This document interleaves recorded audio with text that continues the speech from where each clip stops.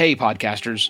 Before I get to the episode, I want to take a moment to address the June 24th Supreme Court decision to overturn Roe v. Wade. This decision stripped away the legal right to have a safe and legal abortion. Restricting access to comprehensive reproductive care, including abortion, threatens the health and independence of all Americans. This decision could also lead to the loss of other rights. To learn more about what you can do to help, go to choice.crd.co. That's choice.crd.co. And I encourage you to speak up on your podcast as well. Take care and spread the word. How can podcasters like you win this new brewing podcast app war? Listen up.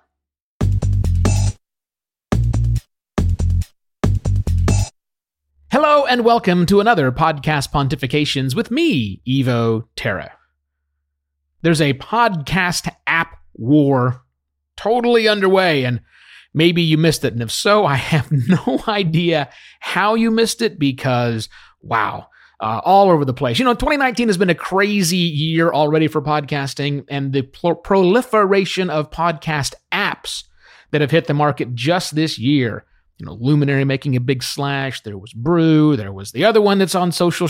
There are all sorts of new podcast apps vying for your attention, both as a podcast listener and as a podcast producer. Now, that's nothing new about this. When podcasting got started back in 2004, there were a whole bunch of apps, some of which are still running today, or the core of a lot of services. And of course, our friends at Apple came along in June of 2005 and said, we could just be the dominant app in a lot of them. A lot went away, but there have always been lots of different applications out there people choose to listen to podcasts on. It's just that we've seen a lot more this year.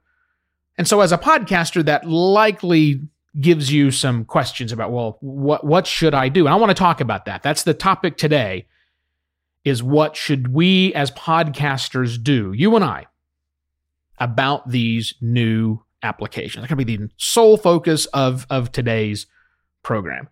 But before I jump in there, let's talk for a moment about the reason these apps exist. A lot of them exist because, they smell blood in the water, or gold in them there hills, if you want to think about it that way. The reason all these new apps are dropping is because there's a lot of attention in podcasting right now. And a lot of these apps are started by people who recognize the fact that for all the attention people give to podcasting in the media, the experience of listening still kind of stinks, doesn't it? Yeah, kind of does. And so they're seeing an opportunity, some of them, to create something new, something interesting in an attempt to capture the new people on the marketplace. Now that's kind of new with these new services that are coming out, but it's not completely new. I mean, that we've had some pretty innovative podcast apps that did more than just the basic things of let you subscribe to a show, let you download the episodes of that show, and perhaps organize them into some sort of playlist. That's the basics of what a podcast player ought to do. But these new ones that are coming on the market are trying to do new and different things. And that's what has me intrigued.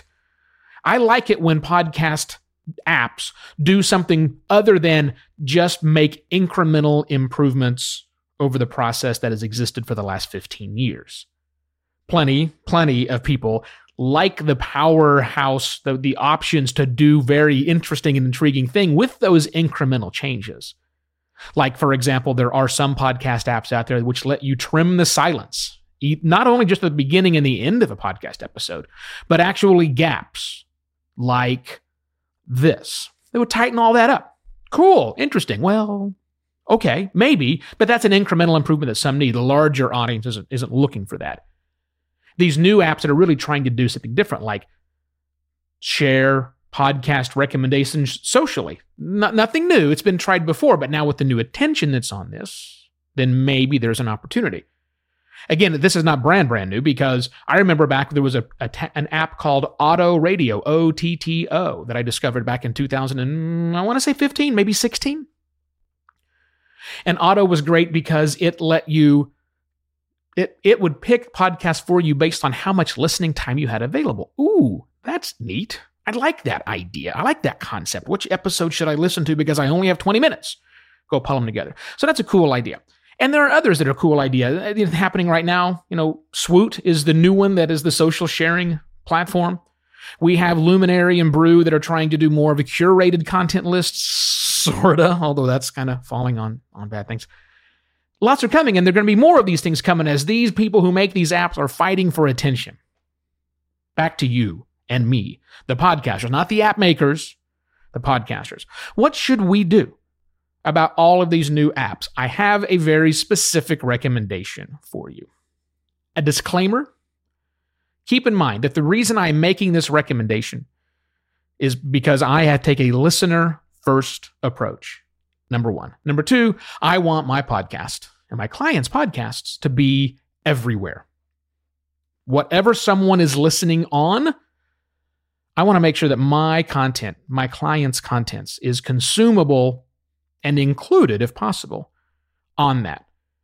I say disclaimer because right now there is a vocal contingency who are actively protesting certain apps.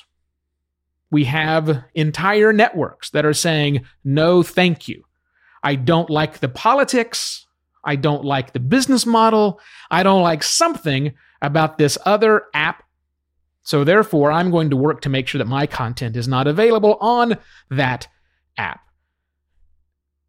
Here is the disclaimer. The reason for that disclaimer is unless if you have serious political things that I don't know what I'm looking for here. Look, here's the simple thing. I don't think you should have those. You shouldn't be making those political decisions for your content. Great. It's fine if you're one of these giant networks and you want to. Fine, knock yourself out. But you and me, the working podcaster out there, it's much more important for us to make sure that our content is available everywhere. So with that disclaimer aside, here's what I think you should do.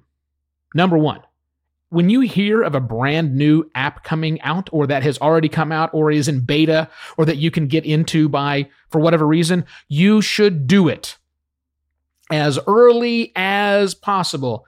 Yes, there is a 95%, I made that number up, chance that app will fail to be alive in a year, but I don't care. You need to download it now. And if you don't have the device operating system that it's on, maybe you're an iPhone user and it's only on Android, well, okay, what you need to do is go get a cheapo Android device and install that app. Same thing, if you're an Android hardcore and you don't want an iOS, I don't care. Go buy yourself an old iPhone 6. There's plenty of those available for not a lot of money right now.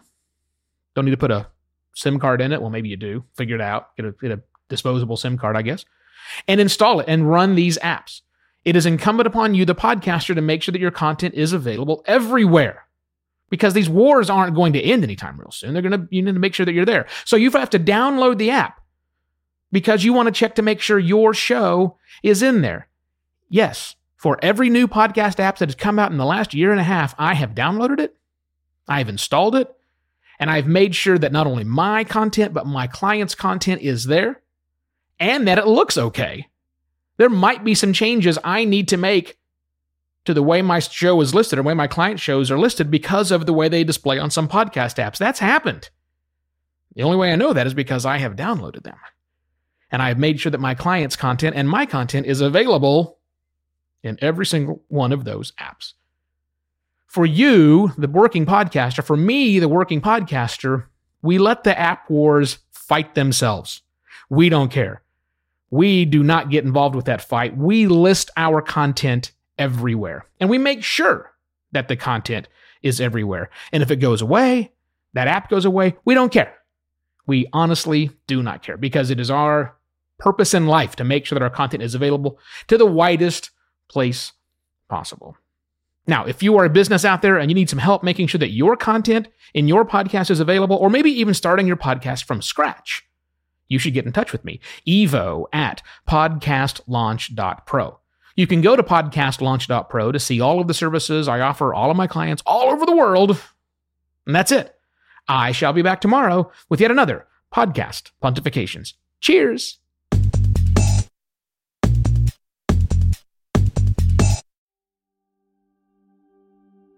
While Americans overwhelmingly support the right of an individual to make their own decisions about abortion, unfortunately, that right is no longer protected everywhere in the U.S. The Supreme Court overturned Roe v. Wade on June 24th. Abortion is a basic healthcare need for the millions of people who can become pregnant. Everyone should have the freedom to decide what's best for themselves and their families, including when it comes to ending a pregnancy. This decision has dire consequences for individual health and safety and could have harsh repercussions for other landmark decisions. Restricting access to comprehensive reproductive care, including abortion, threatens the health and independence of all Americans. Even if you live in a state where abortion rights are upheld, access to safe medical procedures shouldn't be determined by location, and it shouldn't be the privilege of a small few. You can help by donating to local abortion funds. To find out where to donate for each state, visit donationsforabortion.com. That's donations, 4, abortion.com. If you or someone you know needs help, or if you want to get more involved, here are 5 resources. 1. Shout Your Abortion is a campaign to normalize abortion. 2. Don't Ban Equality is a campaign for companies to take a stand against abortion restrictions. 3. Abortion.cafe has information about where to find clinics. 4. PlanCpills.org provides early at-home abortion pills that you can keep in your medicine cabinet. And 5. Choice.crd.co has a collection of these resources and more. We encourage you to speak up, take care, and spread the word.